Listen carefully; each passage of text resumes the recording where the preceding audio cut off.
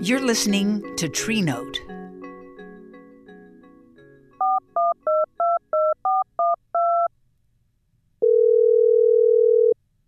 Our country has over 150 million telephone poles.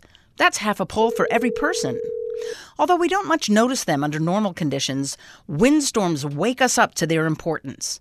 After Hurricane Katrina, New Orleans needed 72,000 pole replacements from around the country.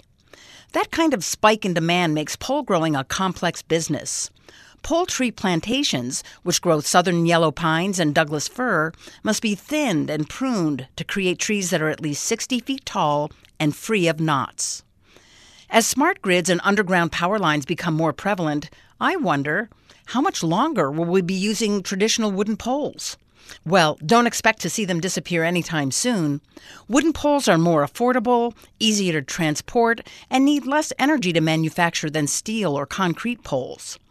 Wooden poles are also non-conductive and store carbon, a small but real contribution to mitigate climate change.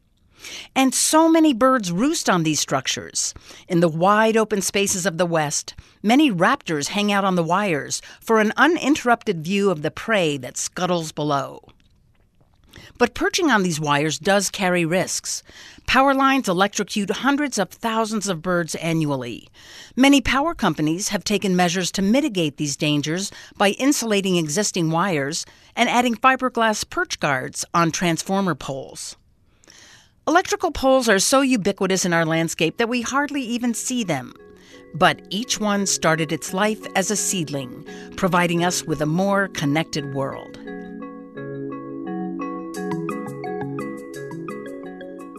Tree Note is a production of KUER, NPR, Utah. Christy Miners is the executive producer and editor. David Childs does audio production and engineering. I'm Nalini Nadkarni. And this is Tree Note.